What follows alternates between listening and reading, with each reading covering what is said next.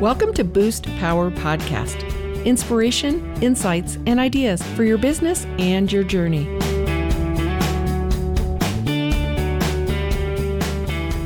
Welcome to Boost Power Podcast. I'm your host, Betsy Wiersma. Today is the first day of the rest of your life. And boy, it's going to be a good one today. Janine Valentine is with us on the show. She is a poet. She's an author. She's an entrepreneur. She's a beautiful spirit off to change the world. And you get to hear her story. Janine, welcome to Boost Power Podcast. Thank you, Betsy. It's great to be here. I am so glad to have you here because like we were talking before we recorded the show, I know you a little bit, and I know you're a stylish, beautiful person because you wear some of my Art on Purpose wear. So I know that you're a customer, and I'm really good friends with some of your best friends in the world. So I'm so glad to spend a little bit of time with you, not only talking about your book, but we like to begin with talking a little bit about you, the story of Janine. So you don't have to begin in the small hospital because, that'd be a lot for a 30-minute podcast. But tell me a little bit about you. Tell all the listeners, give us a little story, kind of, backstory of your life. Where did you grow up and what was your education? Kind of where did you start to see bits of today's Janine as you were growing up? I grew up in Oregon. And I had two siblings, a sister and a brother. I'm the oldest of three and had a pretty normal childhood there in Oregon. I did, relative to today, I did write poetry as I think I started maybe around 12 or 13, was very active with it in my teen years. And then I went to Australia for my junior year of high school. I was a Rotary exchange student. Oh, I'm a Rotarian. I love Rotary exchange students. So that was back in the day before we had internet or cell phones. It was a very different experience than it would be now. But I think that's where my love of travel got born and the sense of a global community of making the world feel smaller to me. While I was in Australia, my father got transferred with his job to Colorado. So when I came home to a new state. And so I had my senior year here in Colorado. I think I was uniquely equipped to make that transition because I'd just been the new student my junior year in Australia. So I kind of had a different skill set. And I had a little bit of an Australian accent, which made me a little more interesting, I think. Where in Australia were you? I was in Young, New South Wales. I lived in, spent about a month in Sydney for summer break over Christmas, and then did a month-long tour up the coast of Queensland all the way to the north end. Wow. I was in Young. Yeah. Yeah, that's amazing. I remember I was snorkeling on the Barrier Reef, right? And was one of the moments in the whole world. I was on a speech gig. I was speaking in Sydney. I was by myself. I traveled to the Barrier Reef because it was on my bucket list. It was all Asian tourists that spoke in their own language. And me, I was the only American, the only English speaking person other than the guides, the Australians. And I remember laying with my head down in the surface because I'm not a big swimmer, seeing clams the size of the boat and being like, you're not in Kansas anymore, Betsy. You're not in Indiana anymore. You are in the big world by yourself, and that is a big clam.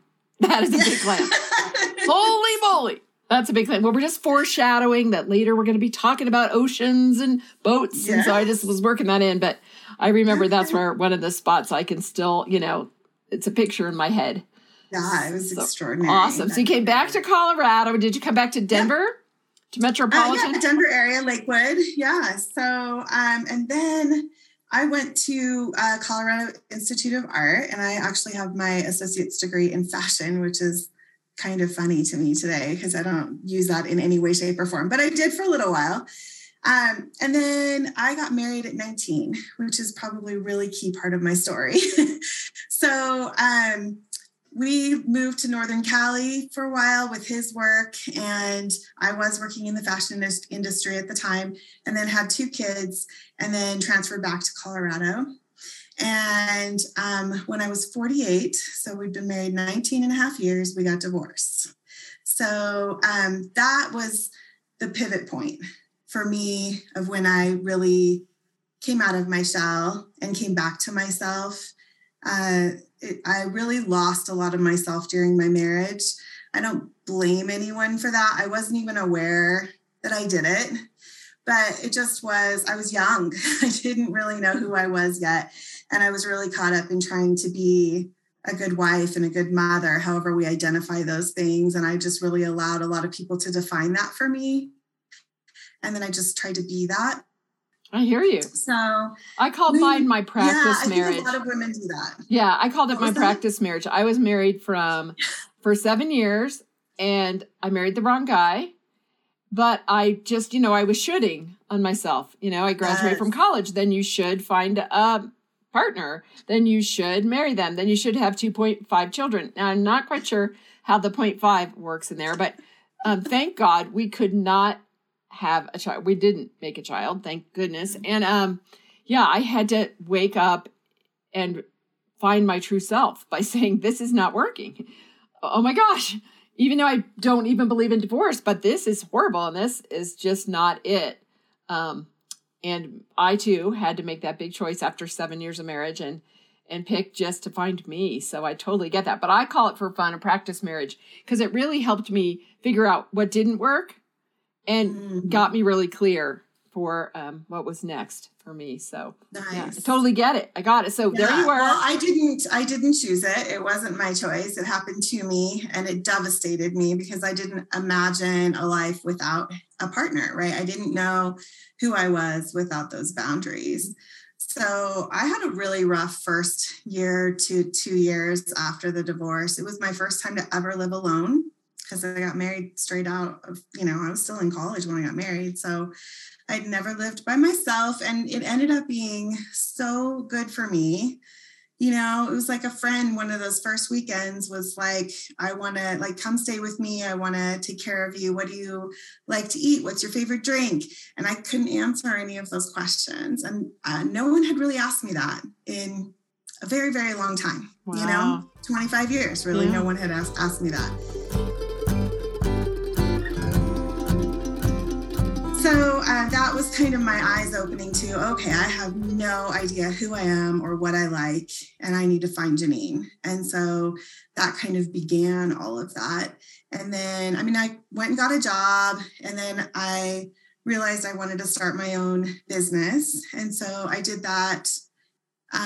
It was like 3 years after the divorce. And that was a brave, scary thing that I did because I was single and I didn't have a backup income, right? Right, absolutely. and so I just chose to believe in myself and invest in myself. I was like, I've got this much savings I can live off for these many months. If I don't get it up and running by then, I can go get an office job, right? So I always like to say we're both entrepreneurs. We are Plan B, right? Yes. They're always have a Plan B. And I'm literally Plan B since my name is Betsy and you are Plan J because, as entrepreneurs, you got what you got. And it's really, I think, hard for people that have always had a paycheck and a corporate job and work for somebody to understand what it's like when you are the paycheck. You are the new idea. People say, let me talk to your technical people. And I'm like, well, I am my technical people. There's no people. Right. There's only me. So you're Plan J and I'm Plan B. And it's been that way for a long time. Team. Yeah. And how, let's see, how many years have you had your company now? It started in March of 2017. So I'm headed into year 6 here. Yeah. And tell everybody who's listening what your company does, because first I'll give you a testimonial. You saved the life of my best friend, Laura Stewart, who's in real estate. She's a realtor. And you are like if she could pick one person on earth, I think you're above her fabulous husband as the person that saves me. Because you definitely save her. So please tell the listeners how you make people's worlds work. Well, I make real estate agents' worlds work. They hire me and I handle all the minutia, all of the details of the contracts, making sure they're compliant, all of the scheduling of appraisals, inspections, closings, those sorts of things. and just shuffle paperwork around to all of the parties and stuff that's hard for them to do when realtors are out with their clients. They don't want to be on their phone distracted trying to respond to all these other things. But in real estate, it's very time sensitive. And if you have a deadline at 7:00 today, that's a hard deadline. People will fall out of contract and lose their house if you don't get that executed. So she just hands all that stuff off to me. And I stay at home in front of my computer. I'm not out with clients, so I can be really responsive and handle that. Well, I know you're all on the edge of your seat because we foreshadowed water, large things, oceans, and how a business has to run when maybe or maybe not you're available. And at that, we're going to go to break and leave you on the edge of your seat. You're listening to Boost Power Podcast. You are listening to Boost Power Podcast with your host, Betsy Wiersma. We are part of the Global Sisterhood Podcast Network, women who amplify their voices and are committed to inspiring all people with podcasts on purpose. Enjoy these true stories and proven business tips for your business and your life. Now, back to Boost. We're back. I know you thought that was so long, because it's like Janine's really cool and interesting, fun, and I want to know. Inquiring minds want to know more about Janine. So okay. So now you've had the opportunity for personal growth is what we always have called it. The opportunity for personal growth called divorce, which I share with you, really again made me who I am, and brought forth lots of blessings. And then you're independent. You have your own business, and tell everyone the story of the, again, opportunity for personal growth. That was your fab vacation to the Maldives. Yeah. So I went on, it was a dive trip on a 50-meter yacht out in the middle of the Indian Ocean in the Maldives in September of 2021. And there were 12 of us total. Laura, who you mentioned, went with her husband, and I had a bunch of other friends. So there were a total of 12. And it was a spectacular vacation until it wasn't. I wanted to put some theme music in here. Dun, dun, dun, dun, dun. What a spectacular vacation in the Indian Ocean in the beautiful Maldives until a PCR test, because at that time, everybody had to PCR test to get on a plane. So they brought someone on board to test us all. And of me and my 11 friends, I was the only one. There was one other girl on the boat. The two of us tested positive for COVID. I was not symptomatic at the time, but I did become symptomatic. So we were required to spend 14 days quarantining in the Maldives by the government at the time. So I was whisked off the boat and retested to be sure that it was correct, and it indeed was. And the problem with all of that was that while they required a quarantine, they did not have a plan in place for my care. If they had a plan, it was sketchy. The doctor didn't know it. My interpreter didn't know it.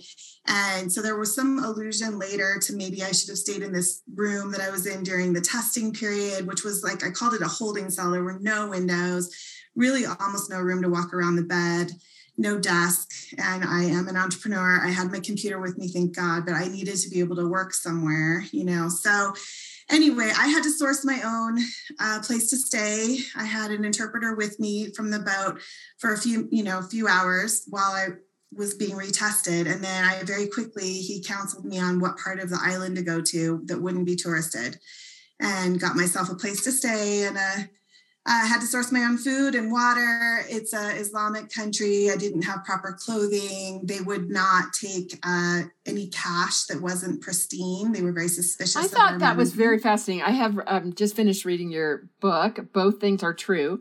And I thought that was really fascinating that they would look at your dollars and say no because the corner was bent or they were worn. Mm-hmm. That's like so freaky.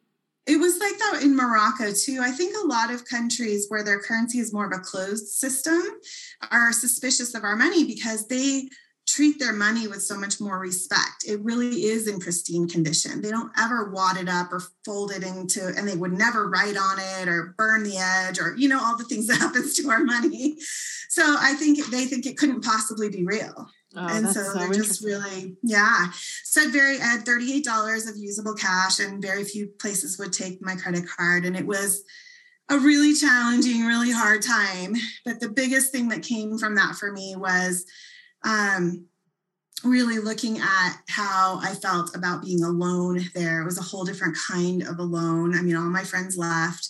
I had an 11-hour time difference back home. So when I'm awake, everyone I know is asleep. I couldn't process things with friends like I was used to and commiserate. I just was on my own. I had to make decisions. I literally was survival decisions, and I was having to lean on myself in a different way than I had in the years I'd been alone since my divorce, because there's that kind of alone where you live alone, but you can pick up a phone or go be with someone if you choose to, right? And this was just, nope, it's just you. Yeah. So. Well, you and I have something huge in common, and I want to talk about the beetle and the praying mantis, because I hate bugs. Matter of fact, if the viewers could see my office, there's a sign that says, I like nature, just don't get it on me, because I have a primal fear of bugs. And matter of fact, it was very hard for me to go to Africa to see some of the philanthropic work I did. They're like, come see the charity you built. I'm like, no, there's a lot of bugs in Africa. I'm too scared. So I finally went, and I have a whole regime I do with this insulated bug thing. And I put my oils on and pray and get in it, close it over my head and arms and pray. I know you're here. I don't want to see you. So one of the things you talked about when you first walked into the room in the Maldives was a big ass beetle walking behind your bed. And I don't know that I could have laid on that bed knowing he was somewhere. Yeah. Yeah. And I never did see him again. He disappeared right behind the nightstand in the corner. And I just assume he stayed back there. If he left, I never saw it. Thankfully, I never saw him again. It would have been really, really hard if he was still visible on the wall. I would have had to get some way to get him out of there. But yeah, it was I was very conscious of him for the first couple of days. And then it was sort of in the background. There were so many other things to be afraid of. Yeah. It's interesting how that hierarchy can shift. You know, it's like, if that had been the only thing going on, I would have been micro-focused on the beetle and just as scared, right? But there were so many other things that needed my attention that it kind of faded into the background. Yeah. Well, when I read that, you said, I hate bugs, and there was ants, and there was a praying mantis on the wall. And I was just like, of all the places, please, if I have to have a quarantine somewhere, make it without lots of bugs. Please make it in a high altitude or something. Because I'm like, that would be my super fear. It's like, I can talk to myself. I'm pretty good about that. I love being alone. And I would really hate the bugs and the ants. And that's just a really micro thing that I picked out because I related so much to it. No, of course, you relate to that. And I think a lot of people do. But I also think the bugs played that role on purpose. Like, I was meant to be stripped down, as vulnerable as I could be. And I think anything I was afraid of was put in play. Like when I look back on it, I see that. It's like, I think the bugs were there because I have that fear. Well, tell everyone about your journey from fear and to be able to look back and not only have produced a fabulous book from this experience, but to have found so much more of yourself. As I loved that you called it On Warrior Beach. Now I just keep picturing sitting on Warrior Beach. I want to go to Warrior Beach. It was Warrior Bench. Warrior Bench. But yes. I'm saying at the beach. So you're thinking of the beach. Yeah. At the beach, you sat on your Warrior Bench. There you go. And I keep thinking of that. Like, I want to do that now. I want to go to the Indian Ocean and go retrace your steps and see the guy in the store. You know, hi, I'm here to shop, but I'll bring pristine money. So I learned that. Okay. So tell everyone what you learned about you. I learned that I didn't actually trust myself or my higher power. I learned that I wasn't sure my higher power had what I would consider my best interests at heart, right? It's like, okay, growth, whatever. I would like to be comfortable. Thank you very much. So it was just really challenging for me to be like, I realized, I think some people have trouble trusting other people and only lean on themselves. And some people like me feel more safe and solid when they're around other people to help them, be in it with them, making a group decision, right? So I just really only had me, and I had to kind of reconnect with myself and look underneath that and see, why don't I trust myself? Where is this coming from? And I just really learned I had lost touch with myself. I wasn't listening. And once I started listening to what my spirit and my body were telling me and what my higher power was telling me, I felt certain of what was next. I understood what was happening to me. I had a calmness. I learned how to be really present where I was on that beach, and also present with what I was feeling. And no matter what it was, even when it was a quote unquote scary or hard emotion, the kind that we would try to push down, I learned to have compassion for myself and just really engage with me where I was, in moment by moment, where I was physically, emotionally, spiritually. And that is such a tremendous gift to have brought home with me. Oh, yeah. I just don't numb out in the way that I used to. Yeah.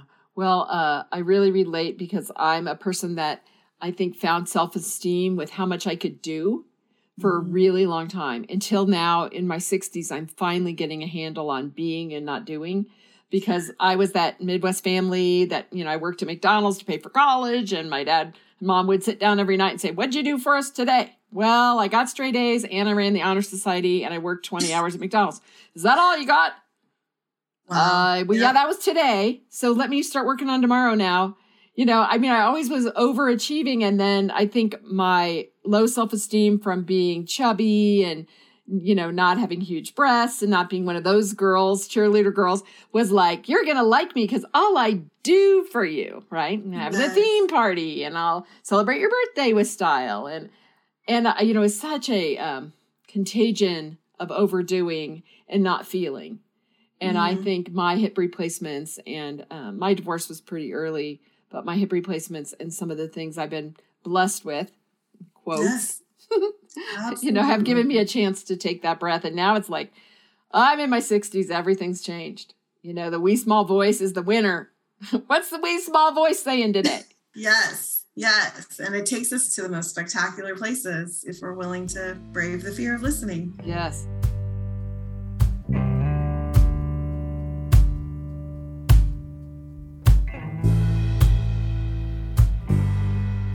So briefly, because I know we could go on for like a day, because I have like 7,000 questions for you. But, and then tell everyone how you've incorporated poetry in the book, because again, I think that was really unique and different than, I'm going to call them normal authors, that just like spit out a story. But I love the rich gooiness of your poetry in there. Well, I had brought a notebook with me on vacation because I have been actively writing poetry since the pandemic started. It's been just how I've processed a lot of my emotions around everything happening in the world. And I was looking forward to all this quiet time on this boat to write. And actually, some of the poems in the book were written before I went, but they ended up being really relevant to what I experienced. And then one of them I wrote on the boat, and the photo of me on the back of the book is actually of me writing that poem that I didn't yet know would be finished in quarantine. And then that photo that I didn't know one of my friends took at the time would end up being on a book I was going to write. But I was journaling the whole time I was in quarantine. It just made sense. Those poems were interspersed in there, and it just made sense to include those because they exude the emotion of what I was learning and experiencing, and kind of tied it all together. It's such a cohesive thread of, we begin learning a lesson, sometimes months or a year or more ahead of the big crisis event where it takes hold in us, right? And it just was like, oh my gosh, I wrote this poem 6 months ago, and here it is. Like, this is so profound.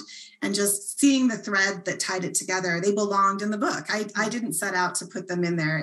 They belonged there. Right. The book wrote you, I think. Like, yes. you were writing the book was writing you, and God was just guiding the whole darn thing. Absolutely. Well, again, we could go on for about a year. So if we decide to have an entire podcast called Both Things Are True, let me know. I'm helping people produce podcasts. We'd love to have you in the team. But tell everyone how to find the book, a little bit more about it, and then how to find you. So the book is on Amazon. You can also get it like at Barnes & Noble and stuff, but the easiest way is probably to go online and just look for Both Things Are True. My website is JanineValentine.com. It's JANINE, and then Valentine, just like Valentine's Day. You can buy the book through there, which will just take you to Amazon, but you can read more about me. And also I have a whole page of all my poems, not just the ones that are in the book there, if you want to look at that. So I'm also on Instagram as Janine Valentine Author. You'll be able to find me that way. So yeah, and I mean, the book is the full experience. It takes you through the whole quarantine and then also into like my integration back home and how it changed me and moving forward, how I learned to do things differently. Well, many of us may not get to go to the Maldives, and hopefully for all of us listening, we've already done our COVID deal and we've got through that. But I think all of us will have an opportunity to find out both things are true and to find the gifts in whatever fear it is that you have created as your story, and the amazingness of the opportunity to change by learning something else, trying something new, and discovering the resilience of yourself. You've been listening to Boost Power Podcast. This is your host, Betsy Wiersma, Janine Valentine, author, speaker, poet. Who knows what's next? I don't know. I'm going to get her over to podcaster. I think she'd have a lot of fun interviewing people about their fears and how both things are true. It's been so much fun to not only interview you, but to just feel you through your book, to experience your ups, your downs, your sides, your beetles, your ants, your praying mantises, the guy in the grocery store, and the bench on Warrior Beach. So all of you now need to get this book, Both Things Are True, on Amazon, and so you too can look at your life journey. I hope you enjoyed. Hook it up with us at Boost Power Podcast. We are here to uplift and inspire, and we're part of the Global Sisterhood Podcast Network, which is a bunch of super fun women saving the world one podcast at a time. Please subscribe to this podcast on your favorite platform. Give us a rating. Tell all your friends, because we want to boost you in your life. Again, this is your host, Betsy Wiersma. Thank you for listening to Boost Power Podcast and plugging into stories from the journey of life and business. Our music is by award-winning singer-songwriter Megan Burt, and we're produced at the Cinder Sound Studios in Colorado. We are part of the Global Sisterhood Podcast Network, people committed to podcasts on purpose that are designed to uplift and inspire. Please subscribe to Boost on your favorite podcast platform and tell your friends to join us. Learn more, betsywiersma.com.